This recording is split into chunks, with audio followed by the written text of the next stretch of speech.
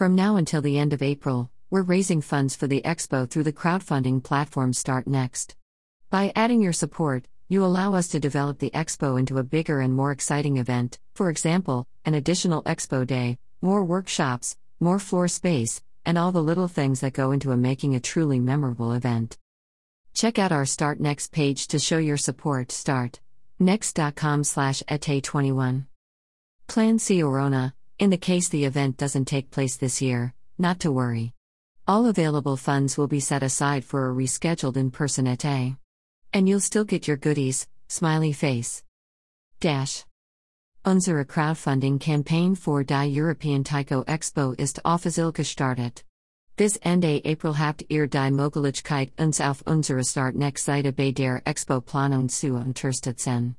Je mehr Leute uns helfen, umso größer und umfangreicher wird das Event, weitere Workshops, grosser Raum, oder sogar ein weiterer Expatag.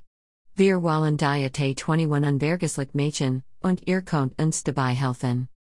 Ihr geht es zu unserer Start Next Seite, startnext.com/ete21.